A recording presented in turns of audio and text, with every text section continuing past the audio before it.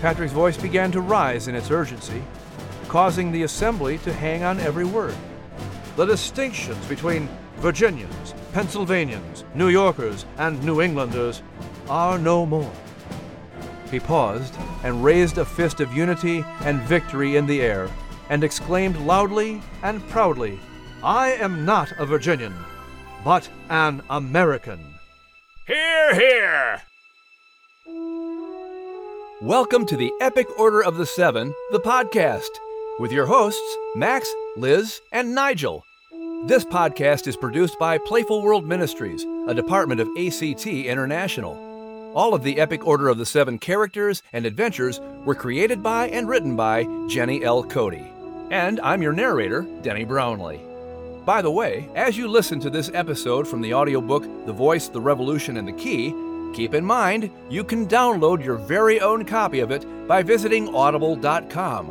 That's www.audible.com. And you'll find the entire collection of Jenny L. Cody's Epic Order of the Seven books by going to her website, epicorderoftheseven.com. On today's episode, we'll hear Chapter 61 of The Voice, the Revolution, and the Key, entitled A Voice Unified, as delegates from all over the colonies converge on the city of brotherly love, Philadelphia.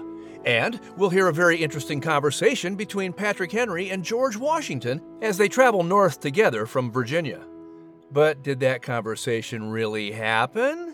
Well, on Jenny's Corner, we'll find out as she explains where all the dialogue came from as she gave voices to all these great founding fathers. Oh, and speaking of voices, please welcome your very vocal hosts. First, this terrier is so Scottish, he eats haggis-flavored doggy treats and actually likes them. Maximilian Braveheart the Bruce. And what's wrong with that? See? And next, a brilliant cat who's so French, she brings her groceries home in a paper baguette. Oh, c'est tragique. Here's Lisette Brillant Aloysius. And finally, this mouse is so British, he only drinks royal tea. Royalty.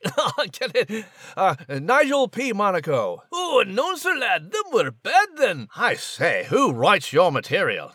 Really, Nigel? Do you think they would actually admit it? Surely you can't be serious. Well, I am serious, but please, don't call me Shirley. Well, then, have we got all of that out of our systems, huh? I surely hope so. I think we're done then.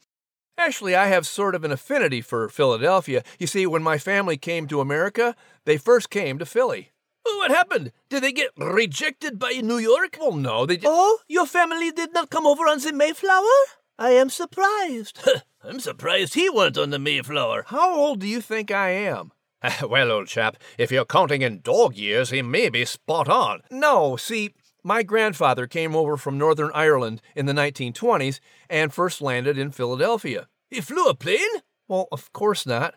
He said he landed. If he weren't flying a plane, what were he flying in, eh? Maybe announcer lad is an alien. Well, that certainly would explain a lot.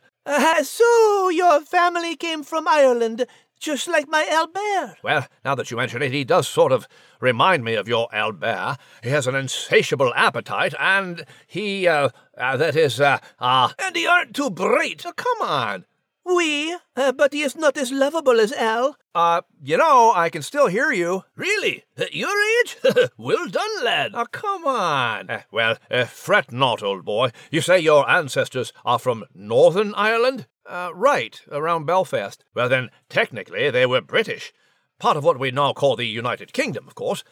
So it seems that you and I have far more in common than you and Al. Oh, dear, whatever possessed me to say that? Oui, Nigel, now that you mention it, the resemblance is uncanny. Aye, I can barely tell you apart. Well, then, I say, this is rather awkward. I seem to have put the old foot in the mouth, what? No, I think it's kind of cool that you and I have this thing, Cousin Nige. Oh, dear. Perhaps this is just part of a bad dream. That's it. I'm going to wake up soon. Perhaps you should read the chapter, monsieur, huh? Why, of course, Liz. And in fact, in honor of my cousin Nigel from England, I'll read it in English. Oh, dear. I say, I'm suddenly feeling a bit woozy. Chapter 61. A Voice Unified. Philadelphia, September 4th, 1774. So when Cato said, "It is not now a time to talk of aught but chains or conquest, liberty or death," he was telling Juba that greater things were happening at the moment? Cato asked Nigel.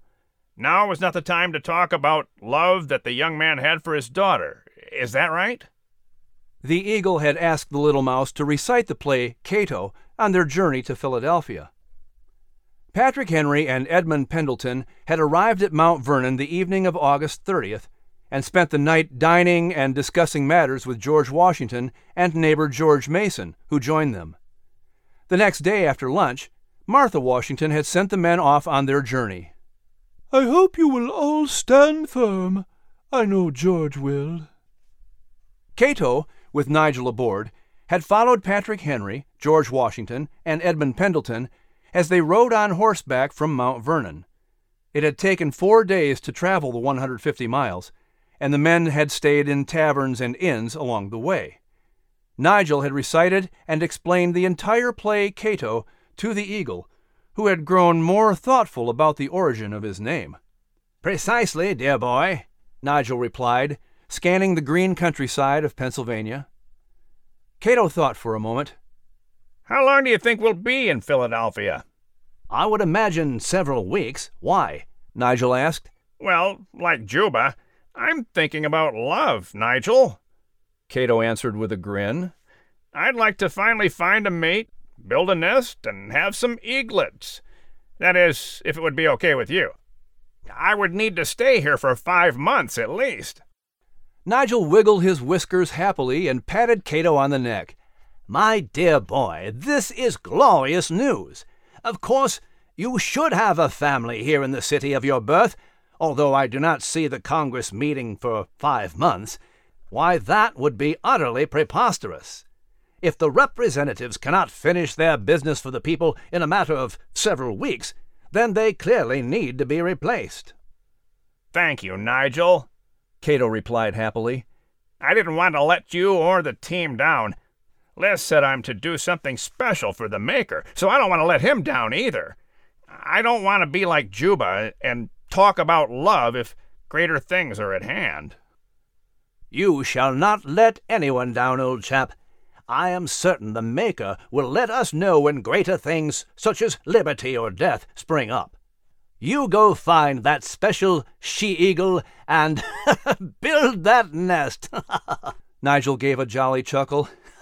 "I can always return to Virginia via pigeon, although I've become rather accustomed to flying first class, courtesy of your impressive wingspan."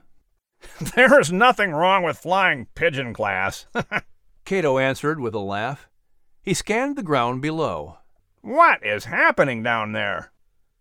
"Will you just look at that grand reception for our merry trio of delegates?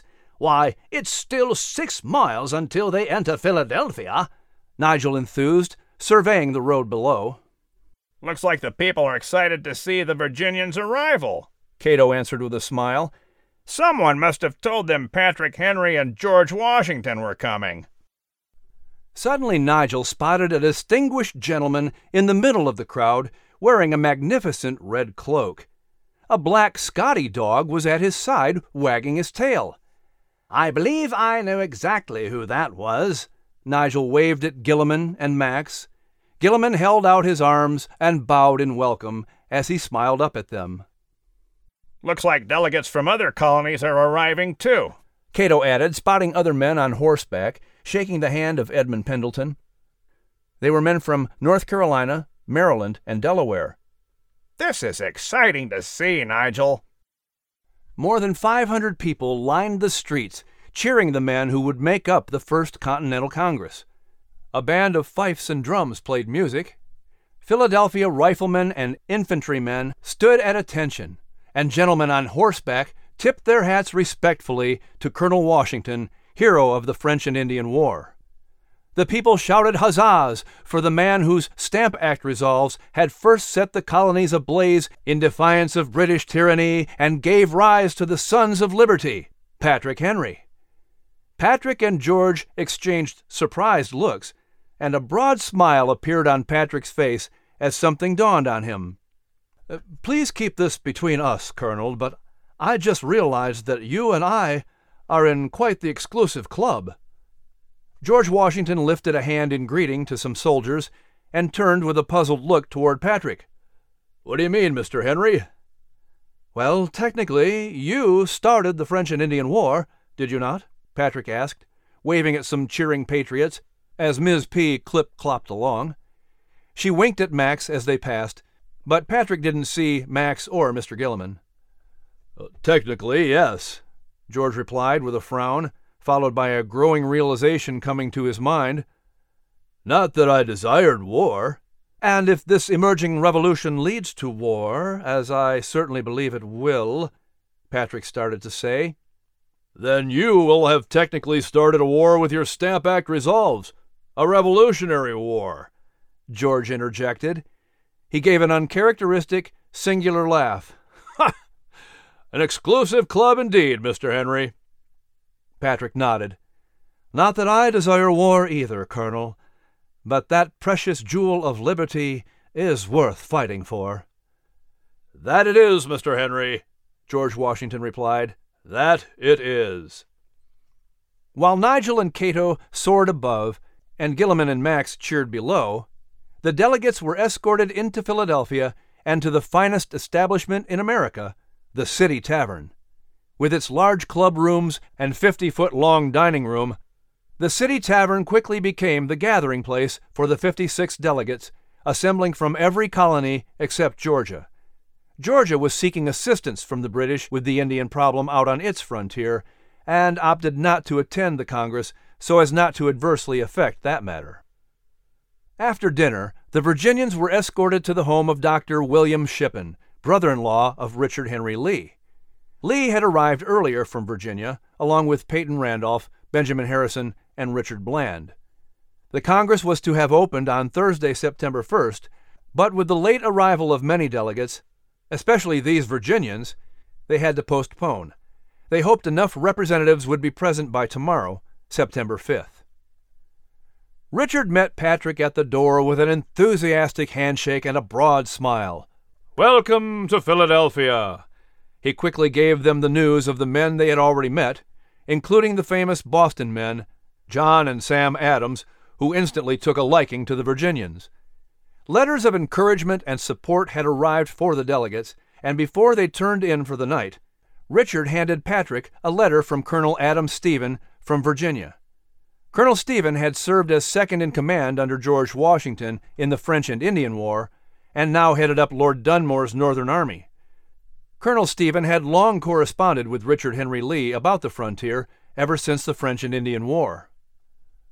A gentleman wearing a striking red cloak delivered Colonel Stephen's letter to me here in Philadelphia, as it had arrived after I left Virginia, Richard explained.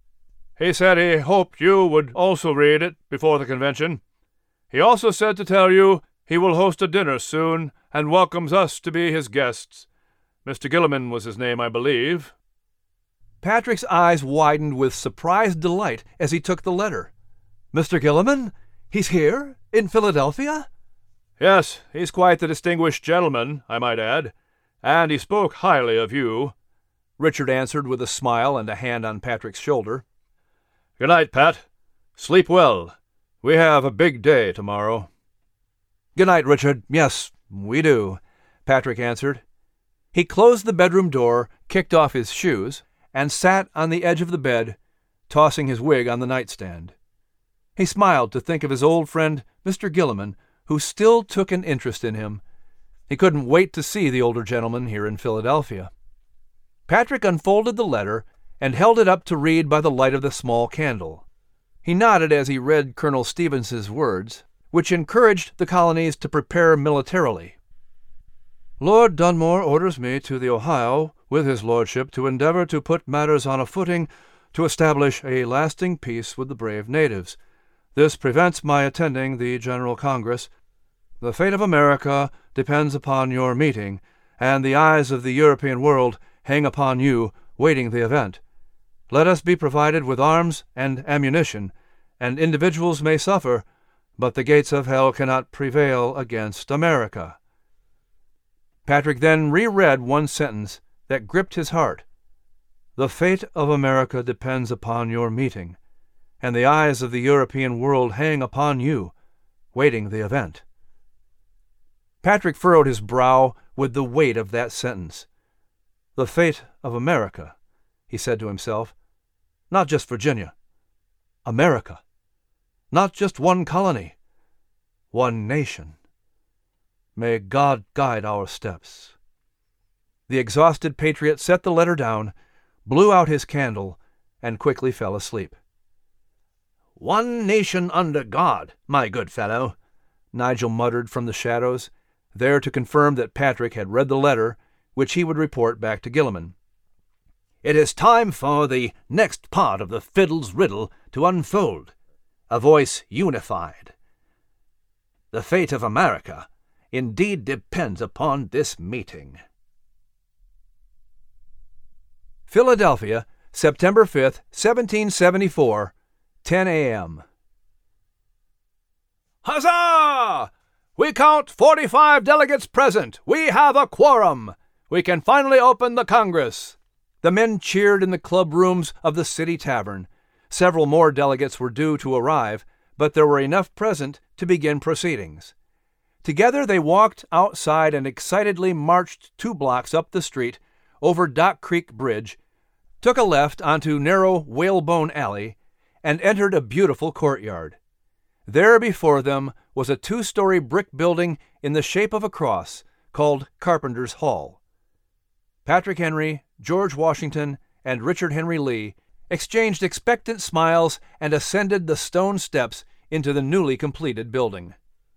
Carpenter's Hall was owned by the Carpenters Company of Philadelphia, the oldest craft guild in the colonies. Founded in 1724, in the tradition of the Worshipful Company of Carpenters in London, the guild was made up of carpenters, bricklayers, masons, painters, and other artisans. When construction of a house was contracted for, it was the carpenter who oversaw every step of the process, from design to construction to completion. The master carpenter was the force behind building something from nothing. He was the master builder. The Carpenters Company of Philadelphia was made up of the cream of the crop of immigrants who had come to America to build a new world. They weren't bewigged aristocrats, but neither were they street rabble. They represented the common people, the backbone of America.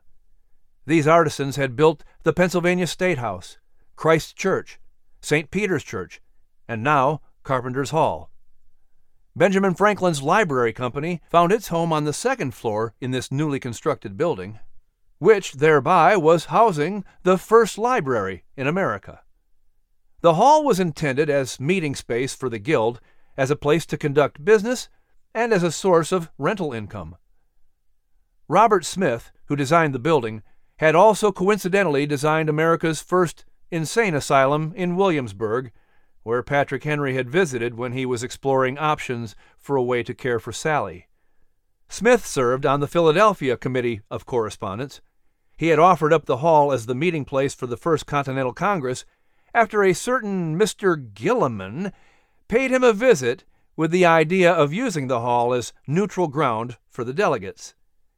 Rather than meet in the Pennsylvania State House, the seat of government of the host colony, owned by Great Britain and heavily guarded by conservatives loyal to the Crown, the delegates could meet and freely discuss their ideas on neutral ground in a privately owned meeting room in Carpenter's Hall.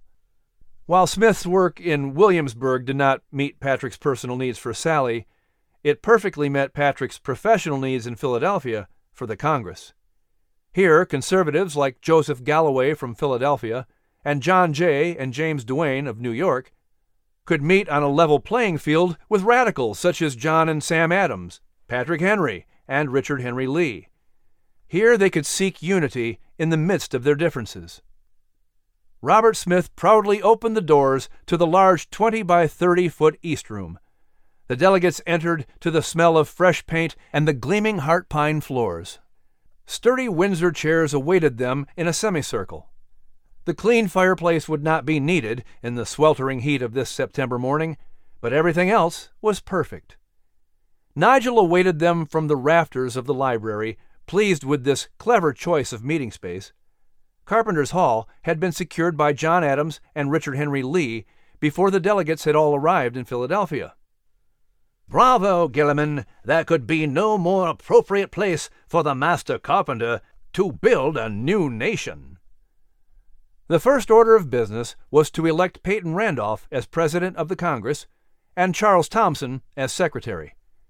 After hearing the commissions read by each colony's delegation, there arose a problem that started the first debate in Congress. How would they vote? By a majority rule? What about the differing population sizes of the colonies? This question could already undermine their unified beginning. Conservative James Duane and radical John Adams were already debating the answer, but soon the room grew uncomfortable. Everyone looked around in silence until, finally, Patrick Henry took the floor. Patrick was wearing a dark gray suit and a plain, unpowdered brown wig. With his characteristic stoop and grave appearance, he looked more like a humble parson than the fiery orator from Virginia. Charles Thomson looked him over from his secretarial seat, not knowing who he was.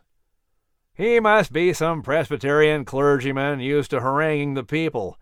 How sad that a country parson should so mistake his talents and audience." As usual, Patrick started off slowly with a humble voice.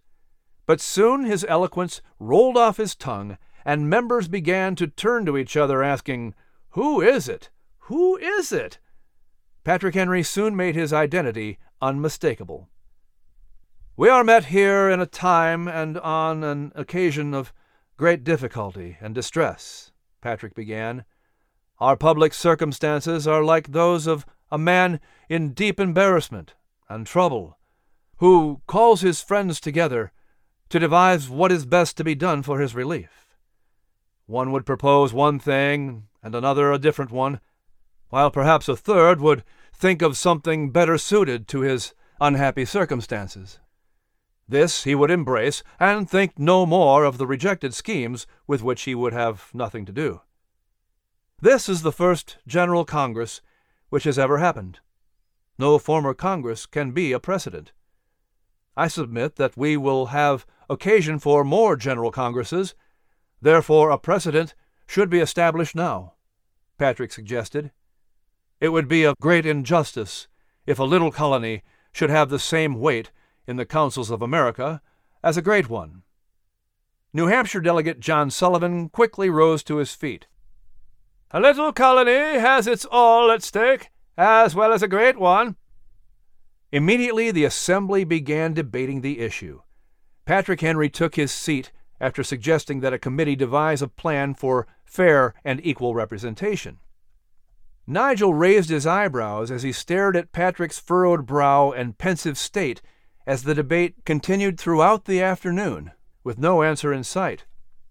"I say, it appears the master orator has been given pause to think this through a bit more before his is truly a voice unified."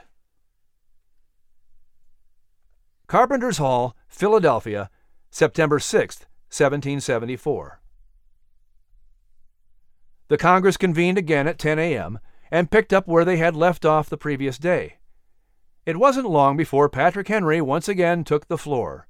He had indeed thought how to better clarify what was needed in this First Continental Congress. By the oppression of Parliament, all government is dissolved. Fleets and armies and the present state of things show that government is dissolved, Patrick Henry declared, drawing surprised looks from the assembly. "Where are your landmarks, your boundaries of colonies?" "We are in a state of nature, sir. I do propose a scale should be laid down. That part of North America which was once Massachusetts Bay, and that part which was once Virginia, ought to be considered as having a weight. Will not people complain? 10,000 Virginians have not outweighed 1,000 others. I will submit, however. I am determined to submit, if I am overruled." Patrick looked around the assembly room and walked calmly a few steps, glancing at John Sullivan. A worthy gentleman near me seems to admit the necessity of obtaining a more adequate representation. He walked a few more paces and locked eyes with Richard Henry Lee, who gave him an affirming nod. He lifted his chin and slowly, quietly clapped his hands. I hope future ages will quote our proceedings with applause. It is one of the great duties of the democratical part of the Constitution to keep itself pure. It is known in my province that some other colonies are not so numerous or rich as they are. I am for giving all the satisfaction in my power. Patrick's voice began to rise in its urgency, causing the assembly to hang on every word. The distinctions between Virginians, Pennsylvanians, New Yorkers, and New Englanders are no more. He paused and raised a fist of unity and victory in the air, and exclaimed loudly and proudly, I am not a Virginian, but an American. Hear, hear! John Adams exclaimed, pounding his fist on the table in approval, along with other members of the Congress who agreed with Patrick. He marveled at what he had just heard. Patrick Henry is the only man in this Congress who appears to understand the precipice on which we stand, and he has the candor and courage enough to acknowledge it. I will have to write Abigail about this insightful man. Richard Henry Lee quickly raised a practical question of whether Congress was even capable of knowing the importance of each colony. There were no exact facts and figures on population, after all. After a bit more debate, it was finally decided that each colony would have one singular vote in this First Continental Congress. But all the delegates agreed that this voting method would not be locked in as the precedent for future sessions, as circumstances might dictate a better way to ensure fairness. A voice unified at last, stated Nigel, preening his whiskers proudly. He breathed a deep sigh of satisfaction, but was then startled as he heard loud voices shouting outside. Suddenly the doors to the meeting room burst open, and an unknown messenger exclaimed, Boston has been attacked! The city was shelled by the British Navy! Quickly the messenger left the hall as the assembly got to their feet. The Massachusetts men rushed out to the streets, eager to confirm the story and get more information of what was happening back home. Patrick Henry and the rest of the Congress filed out onto the streets after them. War! War! War! The people cried as they ran down the streets. The delegates looked at one another in alarm. But from the shadows, a sinister pair of eyes filled with delight. Ooh, that were intriguing. Oui, sinister eyes filled with delight. There is trouble afoot, and it seems that trouble is not just coming from the British. But I did enjoy the, hero's welcome, as it were, that the delegates received as they first arrived in Philadelphia. And I found it fascinating to hear Mon Henry and George Washington conversing about starting wars. Aye, it's a real treat that all those great men knew each other and had great conversations like that. Or did they? Was that an actual conversation? Or did all that stem from the creative mind of our author extraordinaire, Jenny L. Cote? Well, there is only one way to find out. It is time for Jenny's Corner. Hello, Miss Jenny. Hey, everybody. What are you curious about? Madame, today we are curious about all the conversations that take place in your books. After all, this is an historical account, no? So, You may have noticed that I put a lot of words into the mouths of our founding fathers, like Patrick Henry and George Washington. And you might wonder, where do I get their dialogue from? Exactement. Some of it is, of course, actual recorded history. Wherever I can use the actual words that we know that they said, and this is either something written down in a journal at one of the official meeting of the Burgesses or of Congress, or it's an eyewitness account, someone who was there and heard what they said, or sometimes it is in a letter that they would write and we know what their thought process was. If you write something in a letter or you have a conversation with a friend and it's something that is very important that you're passionate about, more than likely you'll say those same words to someone else in another conversation. And so many times I pick up dialogue of things that George Washington or Patrick Henry wrote in their correspondence, but used it in conversation. Now, for this particular chapter, A Voice Unified, you've got George Washington and Patrick Henry riding together to Philadelphia, and this fun little conversation of Patrick Henry suggesting that they're in this exclusive club of starting wars, that's all me. And this is something that I just kind of observed. I said, well, technically, if George Washington started the French and Indian War, which grew to the 7 Years' War by accident, again, it was not intentional, and then you've got Patrick Henry setting the ball of the revolution rolling by being the first one to defy tyranny way back in 1765 with the Stamp Act, and even before that with the Parsons Cause, 1763. Well, technically, he got the ball of the revolution rolling, according to Jefferson. So it was just a fun little chance to see, gee, I wonder if they ever had a conversation like that. But that was all me. So sometimes you're going to get some fiction that's just plausible, though. Again, if I put words into their mouths that they did not say, it's got to be plausible. It's got to be true to their character. It's got to be true to the events surrounding them. And it's got to reflect well on who I believed them to be. I say, fascinating, Miss Jenny, and a great lesson to any would-be writer. For if you intend for a character from history to sound authentic, you'd better do your homework and find some of their writings and quotes from which to work. Well done as always, Miss Jenny. Oui, madame. Max, are you okay? You seem to be a bit distracted. Hi, lassie. I keep thinking about a announcer lad saying his grandparents came over to America from Northern Ireland in the 1920s. So? Were his ancestors British citizens? And if so, were they part of the British Army? Were they fighting against America then? Well, old chap, I fear you may be oversimplifying the whole situation just a tad. Oui, so, much like Miss Jenny does, why don't we go to the source, Monsieur Announcer? Once again, it's Denny. I say, Denny, huh? Is that your formal name? Well, no, it's Dennis. Dennis Michael. Dennis Michael, huh? Well, no, that sure has an Irish ring to it. Well, you got me there, Max. My parents, indeed, wanted my name to sound a wee bit Irish. I say, that indeed muddies the water regarding his ancestors' loyalty to the British Crown, for it seems, as England's first colony, so to speak, Ireland was quite sympathetic to the American cause, as they, too, were often politically subdued by the British Parliament.